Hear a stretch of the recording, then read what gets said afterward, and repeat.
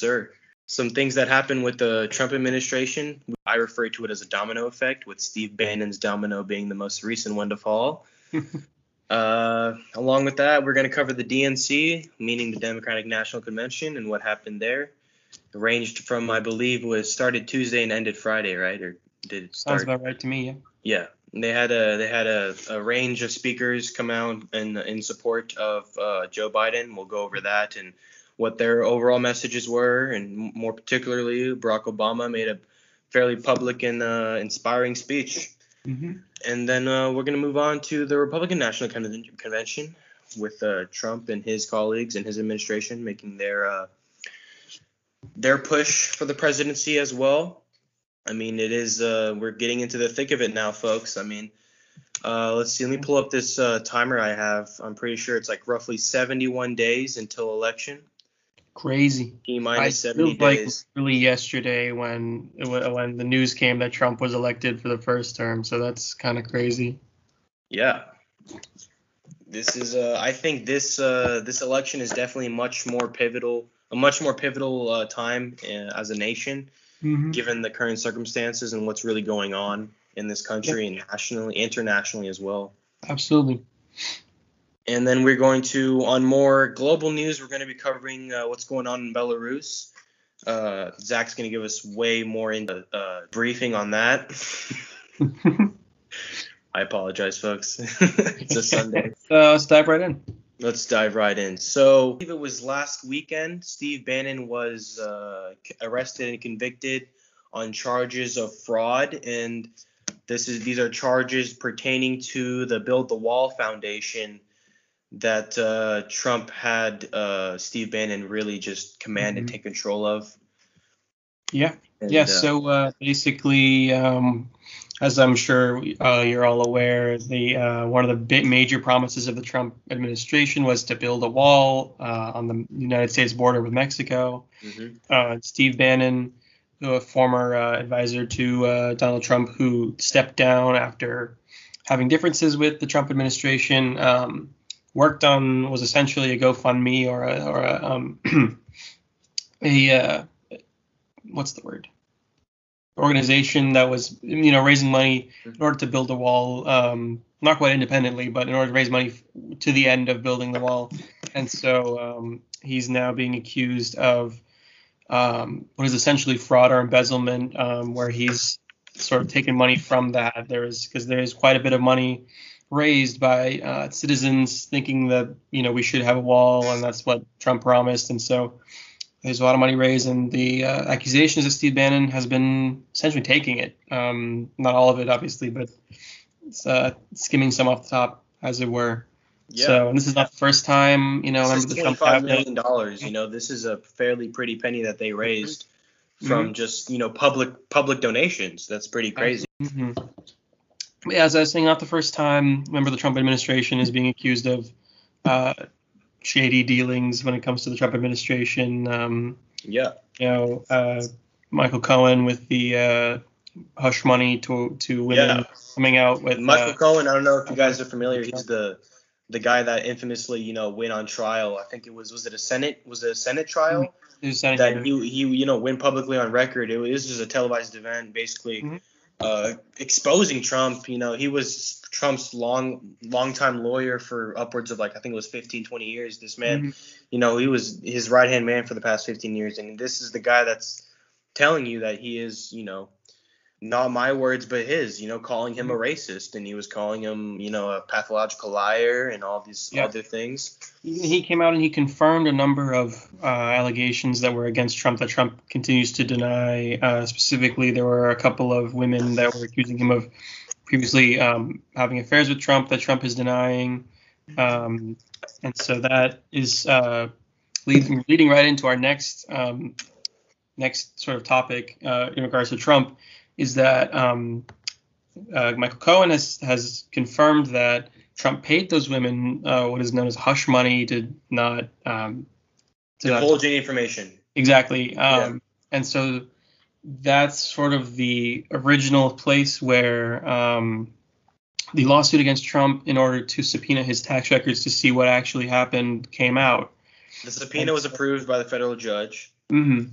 And so recently, Trump has tried to deny that subpoena on his tax records, Block that, yeah. which has come from, this is a long time fight since essentially the first day he was in office, where opponents of Trump had said, let's release your tax record. We want to see, how you made your millions, what's going on, what you're doing with all of them, that kind of thing. So, and this is Trump's sort of last ditch effort to say, I don't want those to come out. And, he made this argument. It's an emergency right now. You shouldn't be subpoenaing my tax records. Yeah. Federal judges have denied that claim. So the subpoena is standing, which means sometime in the near future, we're going to see Trump's actual tax records. Do you think that you say sometime in the near future, do you think it'll happen before the election? Absolutely not. Which is, I was gonna say that seems very far-fetched. It would be critical and interesting if they were. But I don't. The justice system is known. If it comes out at the last, within 3 months or 2 months or whatever from the election, that would be crazy. But yeah, no, the justice system's not known for being diligent on their part on certain things. In terms of Trump, absolutely. I'm pretty sure, yeah. Those two stories, they're sort of just the last two, like Daniel was saying, dominoes in the. Yeah, others that we should mention is, just Rick Gates, former political consultant. He pleaded guilty to conspiracy. He made some false. The investigation into the Russian interference in the 2016 elections, that was a whole ordeal. Mm-hmm. Rick Gates is one of the consultants that was not interrogated really, but he was questioned. But he pleaded guilty eventually to making false statements that jeopardized the entire investigation. Mm-hmm. Paul Manafort, former lobbyist, lawyer, consultant, convicted felon of tax and bank fraud. I love this pattern we're seeing. Yeah, I don't want to say necessarily that you shouldn't support Donald Trump, but we're just asking we're painting there's a very clear picture being painted. Example after example after example of people from his cabinet, being fired, being arrested. This has been some of the most tumultuous 4 years in history, wrought with the most, controversy maybe ever. The only comparable president in terms of, controversy like this would be Nixon, I guess, for corruption, but that was really one singular event that brought him down, and it did bring him down. Trump was impeached, but not brought out of office, nor did he resign. Yeah. So that's because they had to go through the Senate, and there's no way in hell that was going to happen. So right. So this is completely unprecedented that this amount of corruption can come out against the president, and the president remains in office, and there's a significant group of people that remain in support of that president. So yeah, that would be the significance in my mind of these two events recently came to light. It's very interesting to see what's going to happen in this upcoming Republican National Convention. Mm-hmm. You're going to see. I'm not sure. Let me pull it up real quick. The set schedule for who's going to be speaking and when. Mm-hmm. But Donald Trump Jr. is supposed to be speaking. Melania Trump supposed to be speaking. Okay, that's Monday. Sorry. Let me confirm that. Donald Trump Jr., son of Trump, is going to be speaking. He's one of the keynote speakers on the Monday night, the opening night of the convention. And then Melania Trump, Secretary of State Mike Pompeo, Senator Rand Paul, and those are some names you might be familiar with. Eric Trump is another one that is speaking later on Tuesday, and then Tiffany Trump, I believe, will be closing it out. And then Wednesday, we will be seeing Vice President Mike Pence, Second Lady Karen Pence, and those are the Representative Dan Crenshaw. These are the only names that Jack Brewer, former NFL player. Wow. Interesting. I would be interested to see if any sort of have you guys heard of the Lincoln Project? Daniel, you've heard of the Lincoln Project? Oh yes, the Lincoln Project. That's a great account. That's a great movement. Republicans against Donald Trump essentially is the gist of it. seeking a return to normalcy, seeking a return to what they're calling, the original sort of conservatism. So I'd be interested to see if that sort of faction of the Republican Party shows up, or if any of the speakers, as you mentioned, probably not the Trump family, but if, for example, Rand Paul, if somebody like that comes out and gives a speech, that's against President Trump, that'd be interesting to see if that happens, because I've seen a lot from the Lincoln Project recently. So we'll be interested to see, because the Republican National Convention will have more about that, obviously once it happens. I don't know if you knew this, Zach, but Jared Kushner will not be making an appearance. That's interesting. I can't say I'm surprised, but I don't know if any of you know, Jared Kushner is the son-in-law of Donald Trump and husband to Ivanka Trump, if I'm correct. Yeah. Ivanka. So yeah, he is Jewish. He's the one that not that means anything. It's just I don't want to make that like the whole point out of that. I'm just saying it matters to some people, so why not at least mention it a little bit, even though it shouldn't. But yeah, Jared Kushner was the one that he Donald Trump basically granted or kind of transferred all power of the coronavirus response team, gave it to him. Yeah, and he's letting him handle most of the diplomatic relations with the Middle East, which they apparently seems okay, as we mentioned in the earlier. But that's a minor digression. Sorry about that. Yeah, but back to national conventions, party conventions. Yes. The Democratic one actually has happened. As I mentioned, the Lincoln Project would be interesting to see if they showed up at the RNC. But at the DNC, nothing quite like that. Even people like Bernie Sanders, Elizabeth Warren on the more progressive side of things sort of came out in support of who was confirmed to be the nominee, Joe Biden. Mm-hmm. So in contrast to what I don't expect, but I'm interested to see at the RNC, at the DNC, there was a newfound unity since the primary, which is not to be unexpected. That's sort of how these things go once there is a clear nominee. Okay, yeah. In contrast to what was going on in the primary, but this is sort of how this sort of things play out. In the primary, you get vicious fighting, and once you sort of get a clear nominee at the convention, you're going to unite before the nominee. So hopefully, I don't want to say hopefully, but the idea here is that people that were for Bernie, people that were for Elizabeth Warren are going to see them talking about President Biden and then vote for them. And so any sort of confidence lost in primary battles troops are going to come back for the general is sort of the idea. Right. So some of the key speakers from the Democratic National Convention were Bernie Sanders, senator from Vermont. I'm sure you guys all know who he is, especially if you're a returning listener. We know. We know. Michelle Obama, Kamala Harris, and then I believe Barack Obama was the closing speaker of the entire convention, right? Mm-hmm. Yeah.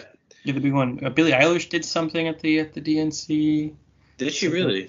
Yeah, Kerry Washington presented something. There's a number of, like you mentioned, there was going to be an NFL player at the RNC. There are people from the entertainment industry showing up. Celebrity endorsement is crucial. Yeah, it's sort of an event in some ways more than it is an actual party convention. But yeah, there was a thing going around on Twitter. Did you see this about Elizabeth Warren's was in a classroom? Did you see this? No, I did not. What can you explain? Warren, when she gave part of her remote presentation, she was sitting in a children's classroom. There were blocks on a cubby behind her, letters that spelled out BLM. And people on Twitter had mixed reactions, some saying, oh, great, fantastic, she's referencing the Black Lives Matter movement, obviously that's great, and other people saying, is this all you can do? You're going to put BLM and blocks behind you, but are you going to actually substantively do anything about this issue? Yeah. And it seems like sort of to some more progressive sort of a smack in the face where it's like, okay, we're going to say BLM as a catchphrase, as a way to get your votes, but we're not going to functionally do much about actual Black lives in terms of policy, in terms of, you know, what And we're that's the similar. That's kind of a similar sentiment. That's towards Kamala Harris's bid as VP doing. altogether. Really, is her. Absolutely, You absolutely. And know. so the complaints with this BLM blocks is like, okay, you can put the letters, you know, in cubbies, but the nominee is Yeah. Joe Biden, and the vice presidential nominee is Kamala Harris, and the BLM movement has problems with those people for, you know, the 94 crime bill and for, you know, Kamala Harris's prosecuting record. So there's more progressives, more, you know, more intense BLM supporters are out here saying, you know, I why think it's just are really you more awareness. blocks instead of actually doing something? I think it's really just more public awareness of politicians trying to miscontrive themselves to the people. You know, people are kind of getting more up to date about it. They kind of know what kind of people, like what kind of people they are. Yeah. And you know, they're, you know, now that with technology as advanced as it is, and information so attainable in a time like this, you know, people can find out what their records really show about them as a person and as a public official. Sure, absolutely, You yeah. know, and that, Because, you know, if you think about 20, 30 years ago, this specifics about Biden's crime bill, specifics about Kamala Harris's, you know, as a prosecutor, her record might not have come up. And in an election 20 years ago, it might have just been, you're the Democrat, you're saying good things about BLM, we might elect you. But it's not quite like that anymore. And I think for the better. And personally, going back to what I was saying about Elizabeth Warren, I'm somewhere in the middle, personally. It's like, I think, you know, there's a Malcolm X quote that those in power will give you symbolic victories in order to keep you further suppressed, further repressed, or I'm not sure if that's the exact quote, but the gist of it is, you know, we're going to put BLM on blocks, you know, and we're going to elect, you know, a Black official as a mayor here or there, or, you know, do this or that, or give you MLK Day, for example, as something that can give you this small, functionally insignificant part of, you know, compromise in order to keep you quiet about actual injustice. And so that's sort of how some people see what's going on with Liz Warren. Personally, I think it's a little bit of that, but it's also just like, you had blocks, you could have spelt anything. I half expect, you know, it's just some intern that was like, I can have fun with these blocks in the background while I'm setting up this shot. You know, like, I don't even know that I really think that it was Elizabeth Warren herself that was like, let's make it say BLM. So, and, you know, it's a nice enough sentiment. So I don't think that it's as heinous, you know, as scandalous as people are making it out to be on Twitter. But it is sort of like, you know, you can say BLM all you want, but are you actually doing, you know, that much?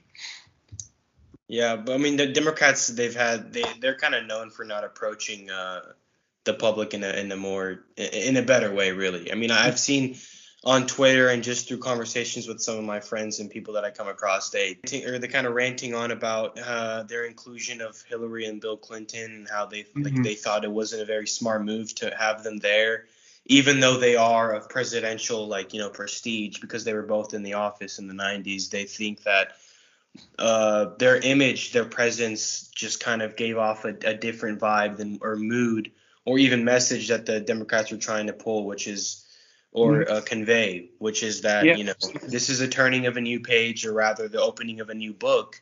It's just, personally, I think in terms of the Democratic Party, there's a trend within at least young people, young Democrats even, that is further left. There's a trend that we want to be more progressive. We want to be further left. We want, you know, we want to be quote unquote woke. We want to respect, you know, we're accusing America of being a, you know, inherently racist institution, and we want this almost revolutionary idea. And the Democratic Party is responding with, you know, establishment candidates, and they're responding, and the convention showed that, you know, there's a couple of progressives there, Bernie and Liz Warren, and both of them just sort of fell in line and said, here, vote for the establishment. And DNC said, look, here's some more establishment people. Here's, oh, you know, those other establishment Democratic presidents you didn't like, you know, with Bill Clinton. Here they are again. Here they are again, talking about this other establishment moderate. You making that point well.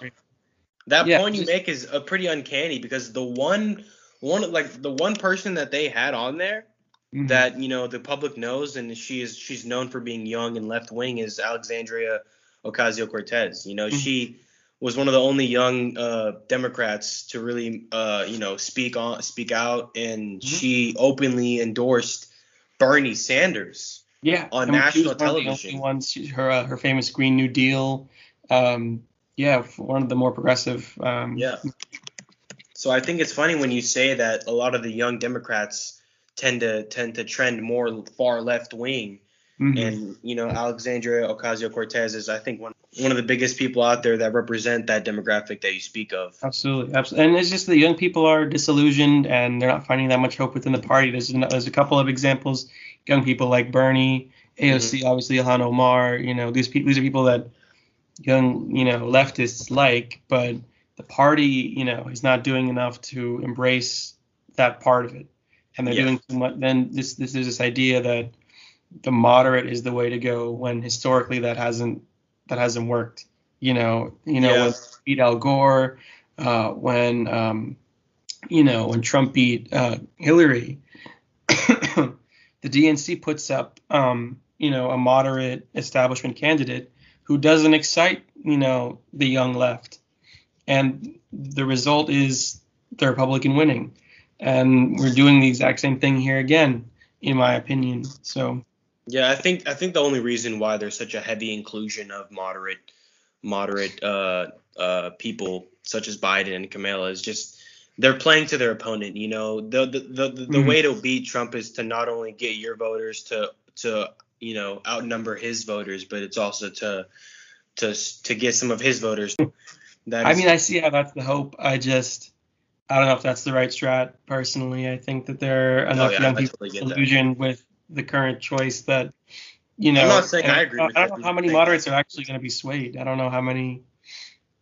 So that's my fear it with the. might be a little premature or naive of me to say this, but I feel like a majority of America kind of already has their mind made up. It's just that small margin, or that maybe it's a substantial margin, Mhm. but those are the ones that are undecided. But I think for the most part, there's been such a heavy divide in this country and such a thick line in between those two groups of people that are voting for one side or the other. Yeah, That I yeah. it's I think if it wasn't already decided, I think Biden picking Kamala Harris was definitely the thing that decided it. Yeah, If it's you true. were on the fence about it, if you're waiting out to see who he picked, he finally picked somebody. Like I was saying, I think that as you mentioned last episode, I think the effect of Kamala Harris is, her being announced as VP, is that it's weird because people on the right see her as too far left, too progressive. People on the far left think she's too moderate or too even right wing. And there's people in the slightly left of center are the only people that really are happy with this pick. So, I would have personally liked to see Biden pick somebody more energizing to the left and that would make them more enthusiastic. More of a balance, basically. You want Yeah, like more of a balance. Just the right. way they had Obama to counterpart with Biden, you wanted that for Biden. Sure. Yeah. Somebody that would have excited or the left more, like the left, further left, and somebody that, would have like at least quelled those complaints. Like there are a lot of people on the left that are complaining that Biden's too far right, too moderate. And if Hmm. he would have picked Elizabeth Warren, that maybe would have quieted down. If he had picked somebody because he said he wanted to pick a woman. If he had picked Elizabeth Warren, maybe some of the progressives would have been more happy with it, and we would have had a more Yeah. enthusiastic left. So this decision, I'm just sort of like, I'm worried about it. Is my idea I'm about it. excited to see how she's gonna pan out against Pence in Mm. a VP debate. Yeah, yeah, for sure. I think that would be an interesting thing to watch. Yeah, absolutely. Do we have? I think Trump's campaign was actually trying to extend the number of debates that were scheduled between him and Biden. Weird. I would have thought the opposite from them Really? personally. Yeah. Well, I'm pretty sure that it's a thing. It's a common practice amongst campaigns to schedule more debates whenever you're moving down the polls. Mm. And I'm pretty sure these Yeah. most recent polls had Biden ahead of Trump, uh, Right. It's generally just that speaking. I wouldn't be too confident about Pence's ability to debate with Kamala Harris, having seen both of them speak. But anyway, So that's what's going on domestically. You want to head over to the Yeah. next So we story? kind of covered as much as we were prepared to. We'll move on to the Belarus election. If you want to Yeah, go ahead and take the mic on that one, Zach. sure. So basically, in the government of Belarus, led by President Alexander Lukashenko, is sort of in many ways the last vestige of Soviet era dictatorships in Eastern Europe. So the current president of Belarus has been in power for 26 years, since 94, and he's sort of seen by many to be the last remaining dictator in Europe. And so recently, I think last week or 2 weeks ago perhaps, there was another election, and it's being accused of voter fraud. It's being accused of being a fraudulent election, being of a corrupt government by many. And so there have been mass protests that have broken out in Belarus on the streets, calling for his removal from power, calling for people to check the election, see if it was actually legitimate or not. And towards the end of ousting Lukashenko, finally after 26 years. And so this is significant because this is sort of the last remnant of the Soviet Union, really, beyond Putin's KGB history. But this is at least in its real official form, this is the last sort of Soviet leader. And so it's been a long goodbye for the Soviet Union. Mm-hmm. I mean, the wall fell Not yet. in 1989, but yeah, no, that's obviously not yet. But I'm saying it's interesting to see. This is sort of history in the making, going back 100 years from the Bolshevik Revolution. So I think to get a proper appraisal of what's really going on, you can look it up. The events in Minsk, Minsk. Mm-hmm. This is the city where there's a town square, an Independence Square. Tens of thousands of people have lined up there, despite the heavy police presence that is there. They are protesting and demanding this man to resign. Mm-hmm. And Zach was telling me earlier before we started recording that he is posted up with a bulletproof vest and a rifle in hand. It's almost appalling, really. It's quite the spectacle if you want to go. A country's leader to really be giving off that image of himself to the cameras. It really makes me think, regardless of results of any investigation into the election, he's not going to go out peacefully. It makes me think that there may have to be sort of one last coup or one last revolution or one last uprising or battle, civil war, in order to, bring down this final leader of the Soviet Union. Final piece. Mm-hmm. I think the greatest indication of this election getting rigged is, like I said before, the fact that there are tens of thousands of protesters in reaction or in response to the results, mm-hmm. and the results themselves are reported 80% of the vote going to Lukashenko, and then 10% going to his opponent, which is 80%. That seems like a margin way too wide to be true. Mm-hmm. I mean, if you even consider mathematically the number of people protesting versus the number that it would have made up 80% of the vote, it's highly questionable. Yeah, no, highly suspect. As what was his name from Ratatouille? The short man. Huh? Yeah, it's highly suspect. We rules. Oh, I love that movie. That's definitely one of my favorite Disney movies. Oh, absolutely, my favorite Pixar. Speaking of movies, let's do a quick little digression here.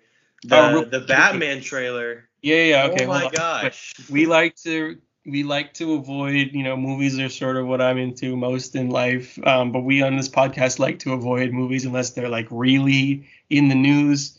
But this is aside from our love for movies, this is our obligation as nerds to use this platform and to tell you guys about this movie. About and for you ladies out there that drool over Robert Pattinson, you get excited for this man to play Bruce Wayne. Personally, I wouldn't have this hair if it wasn't for Robert Pattinson in Good Time. You're right. I misspoke. I apologize.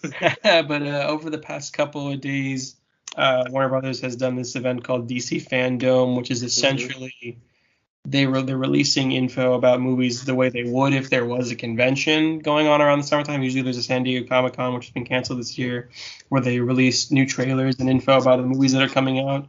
So there was a teaser trailer for James Gunn's Suicide Squad that came out that looks really fun.